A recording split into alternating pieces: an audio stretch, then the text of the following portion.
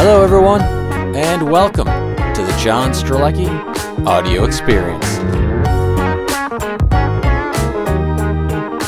Hello, everybody. Welcome to today's episode. This is one of our appetizer-size portions, and in that regard, in the past, we've posted some where I take a single concept and I just talk about something I've been thinking about, that I've put my head around a little bit and wanted to share with you.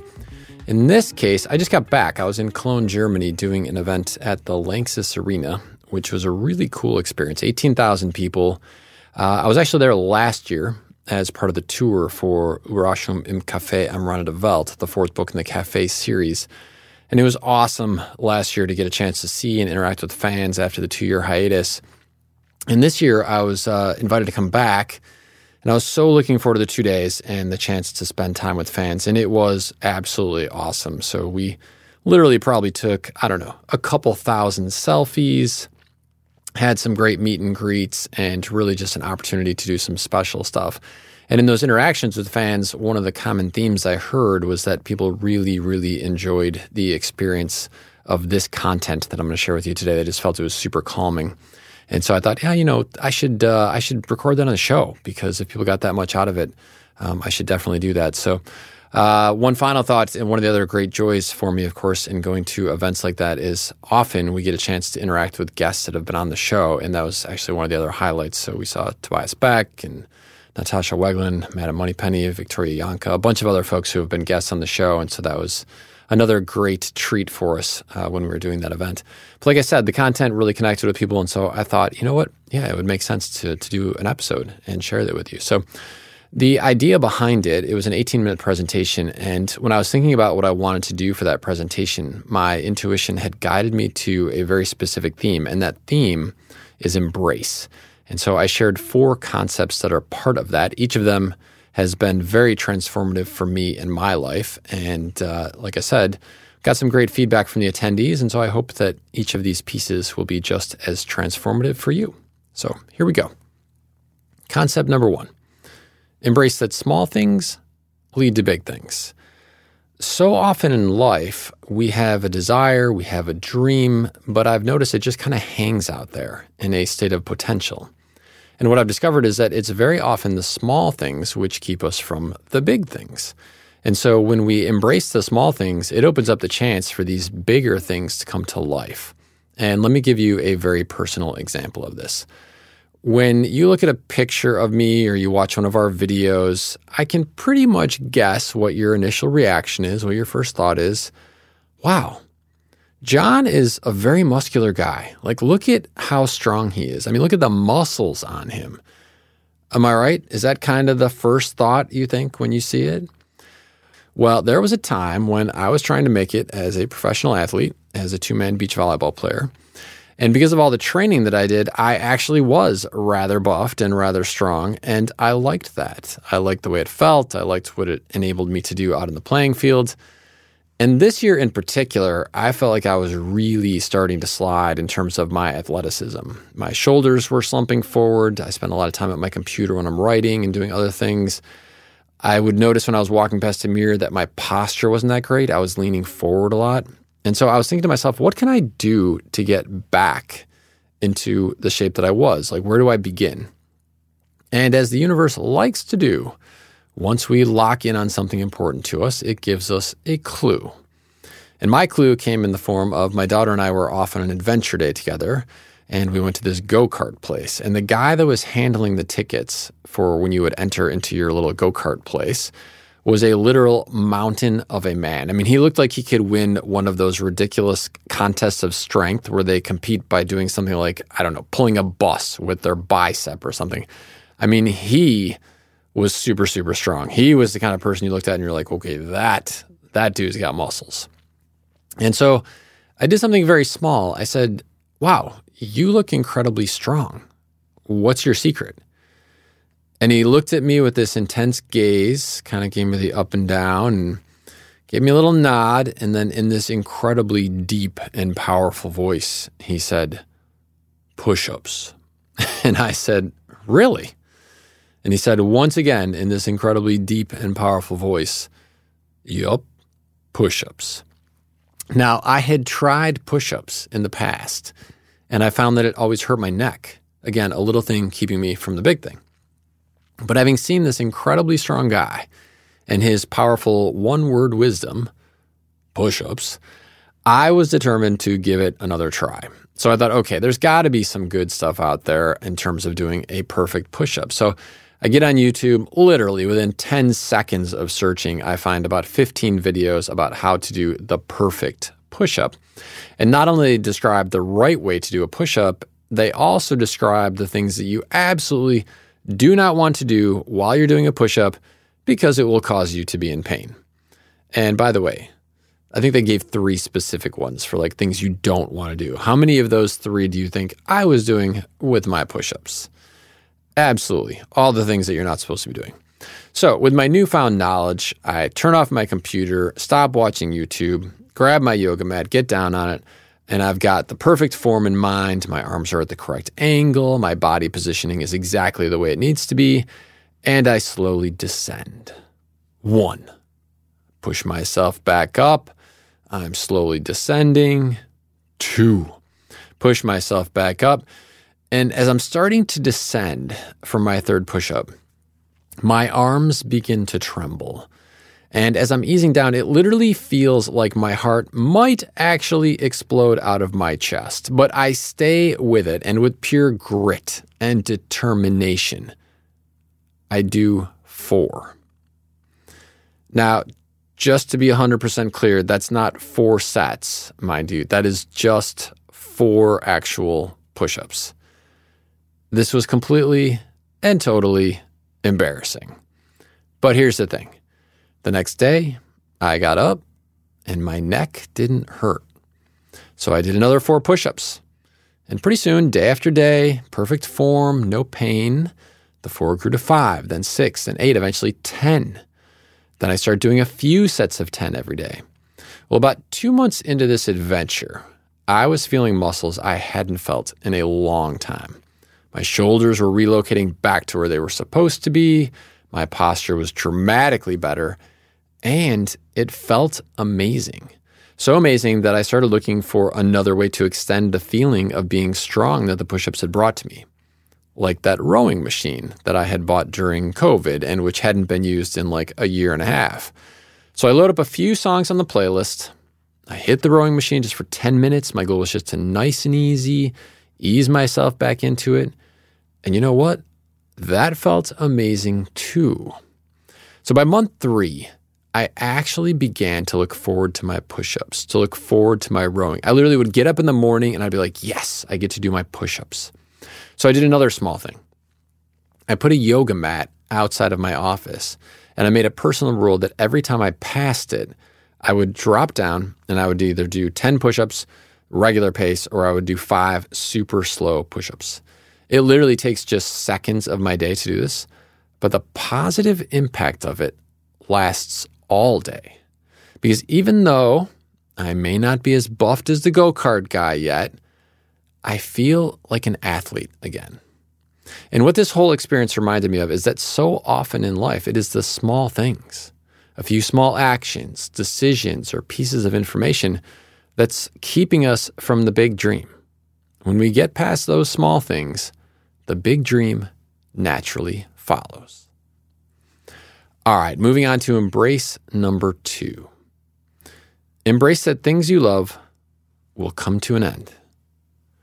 When my daughter was little and I would tuck her in at night, she had a particular routine she invented. Every night, she would ask for 3 hugs and 7 kisses. So with great dramatic flair, I would give her 3 very, very cuddly hugs and 7 very, very loud kisses on her cheek. And then after I'd turned off the light and I would start to walk out of her room, she'd say in her little voice, "Daddy, can I have one more hug?" And so I would come to the edge of her little bed and she would crawl over and wrap her little arms around me and we'd have one more hug. It was, without a doubt, one of the best parts of each day. And then, over time, she grew up. We'd still say goodnight, I'd still tell her I love her, but somewhere along the way, there was the last time for 3 hugs and 7 kisses. And there was no countdown to this or celebratory moment of the last one. It just happened. In that same spirit, when my dad retired, he and my mom moved to Florida. And they lived quite close to me. And he used to go out fishing on the ocean a lot. And he did it because he loved it. He had been a fisherman his whole life, and he just loved being out on the water. But then as he got older and his balance got worse and his eyesight faded, he didn't go out as much. But he still went. Until the day came when he didn't go anymore because he just couldn't physically. And there was no countdown to this either, or celebratory moment of his last trip. And I've realized that this is the way it is with almost everything. There is no big ramp up as these things we love go away. It's not like when you have a retiring superstar athlete and they announce it's their final season before they retire, and in every stadium there's a commemorative celebration, or a TV show, like a really beloved TV show announces it's its final season. All the performers and the fans know it's coming to an end. And so you get these special press events, interviews, viewing parties, and of course, that last final emotional show. There were no confetti cannons or laser light shows counting down the final 10 times my daughter would ask for 3 hugs and 7 kisses. My dad didn't get to look at a schedule and see that he had 5, then 4, then 3, then 2, then 1 final fishing trip out to the ocean to his favorite fishing spots. What I've learned from this is to embrace that these things that we love come to an end and to not take them for granted. To step back and make sure we really live in the moments which matter to us, not just being there as a participant while our mind is multitasking or our fingers are multitasking on our phone, but to really be 100% there. I mean, hopefully we all have hundreds of sunsets left to watch, or bicycle rides to take, or lunches with our best friend to enjoy. But the truth is, we just never know. So without being overly melodramatic about it, I encourage you to try and take some of that awareness with you throughout your days. I've found that it sort of brings that celebratory countdown aspect to things, even if hopefully the countdown number is still really, really big. Okay, embrace number 3. Embrace your inner voice. One of my favorite exercises to share with people is something I call the best year ever exercise. Most of the time I recommend doing it at the start of the year, but really you can do it at any time. And the idea is that you ask yourself a simple question. What would make this year the best year ever? And I like to guide people to think in terms of 4 categories. What experiences would you like to have? What places would you like to go to? Which people would you like to spend time with? And what things would you like to learn? It is a very intuitive exercise. It's about asking your inner voice the questions, seeing what flows forth, and then honoring it by taking whatever you discover and adding it to your life calendar. My recommendation is that you have at least a minimum of 1 thing every 3 months, but really it can be much more than that. It can be as frequent as you want. Now, I created this concept, this exercise, about 10 years ago, and my family and I have been using it ever since. We always do it at the start of the year, and it has produced some of my all-time favorite moments over those years. And here's what I love about it and why I encourage you to give it a try. First of all, it's very empowering. It reminds us that we are in control of our lives and that we have freedom of choice. In my experience, one of the biggest stress creators and drivers of depression is feeling like we don't have freedom. And this reminds us that we do. Second, once you know your answers to the questions I explained, it gives you a pathway to walk. Now, this is also really helpful in terms of managing stress and anxiety, because in the midst of an endless amount of options, all trying to get our time and energy, we have a very specific picture of what we want to spend our time on. So it makes it easy to say yes to opportunities which support that, and to say no with no guilt or hesitation to those which do not. Third, because it gives you something to look forward to every quarter, it is an absolute winner. I mean, remember when you were a kid and you had Christmas or your birthday or summer break to look forward to? This helps create that same wonderful level of excitement even though you're an adult. And it all begins with embracing your inner voice. Okay, time for the final one. Embrace that it's okay to grow. In my book, The Big Five for Life, I talk about life curves. And for most people, they go through life in a way where as their life progresses, they have highs and they have lows, but their highs tend to be about the same high, and their lows tend to be about the same low, until they get to the end of their life, and as their physical and mental capacity declines, so do their curves. And so this is the way most people go through life. And if you looked at a visual of that, it's just kind of like a sine wave. It's up and then down and then up and then down, but the highs are about the same high and the lows are about the same low. But when we allow ourselves to grow, our curve looks quite different. I call it an ascending life curve. And in this case, there are still these hills and valleys, but if you look at it on a graph, the hills and valleys are actually climbing. It's going from the bottom left quadrant and reaching for that upper left quadrant. Now, here's what's really interesting about that visual, about that curve. First of all, there are still highs and lows. That's life. Even when we're on our path and living the life we want, there are still down moments. There are still down times. But what you realize when you look at that ascending life curve is that those down moments, those are just the reality before we climb to a new high. Second of all, as time progresses, something really, really special happens.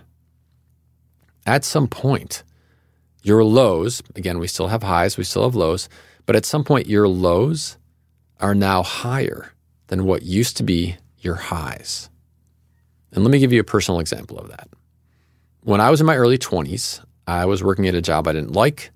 I was poor. I was struggling to find my place and my purpose in life.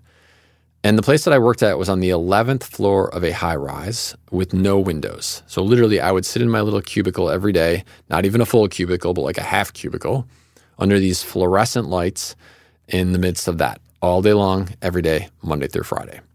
Now, on the first floor of the building was a deli. And every week, I would go downstairs, I would buy ingredients so that I could take it home and make sandwiches for the whole week. Now, the deli actually sold sandwiches, but if I did it the way that I was doing it, where I bought all the ingredients and took it home and made sandwiches for the week, I could save the equivalent of $1 a day. And back then, $1 a day over 250 work days was a lot of money to me. And I remember thinking back then, like a lot about this, that how amazing it would be if someday I could have enough money that I could walk into that deli each day at lunchtime and just buy a sandwich. And one of the pre-made sandwiches, the different varieties they had, that was going to be my high on my ascending life curve. Well, fast forward to this year. At the start of the year, my team and I did the best year ever exercise that I shared with you earlier. And one of the things we came up with was an idea called John Funds Your Dream, where we would contribute up to $1,000 or €1,000, depending on where somebody lives, every 21 days to fund people's dreams. And we launched it through the Instagram channel that we have. And right from the start, it was something special. I think one of the very first winners, a mom who wanted to enable her daughter to take art classes, someone who wanted to become a scuba certified diver so that they could go see green sea turtles, like in the cafe on the edge of the world. There was a person who wanted to go on a driving trip with their daughter over the course of a couple of months to see the countryside. Every single one was special. Every single one was awesome. Truly wonderful moments on the ascending life curve. And then there was the one that happened where a young woman named Luna was the winner. Luna had entered the contest because her grandmother has breast cancer. And she had shared with Luna that what she wished for was that she could go with Luna one last time to the ocean, to see the waves, to smell the salt air, to feel the sand beneath her feet with her granddaughter one last time. Now, as I mentioned, all the winners have been a very special experience to be a part of. But this one really hit me hard. When I was that 24-year-old struggling to find my way, struggling to find my purpose, wishing I could afford to buy a sandwich, I never could have imagined that one day I would be in a position where I could help make a dream like that come true. Here's why I share that with you. I want to ask you, I want to literally implore you with every part of my soul that it is okay to grow, to embrace that it is okay to grow. That no matter where your journey started or what life has challenged you with, that you will let your curve climb. Embrace the genius that is within you. You will follow your heart where it guides you most strongly, and that you'll allow yourself to learn and build the foundational elements of life so that you can live an existence which ends up far exceeding anything you could have imagined. I am here on the mic today as a very humble proof that that is possible. And I know with 100% certainty that it's possible for you. Thank you so much for listening to this episode. In the spirit of embrace, please feel free to look for an opportunity today or tomorrow where you can give someone you care about, maybe a fist bump or a high five or a hug if it feels right and you know them that well. And look at them and tell them, I can't wait to watch your curve climb. Thanks, everybody. I'll see you on the next episode. Thanks for listening, everyone. This episode has been brought to you by the fantastically awesome JS Audio team. Produced by the talented and so darn fascinating Larry Hutter. All right, everybody. Remember, life is short. Statistically, 28,900 days. So get out there and make this one a museum day.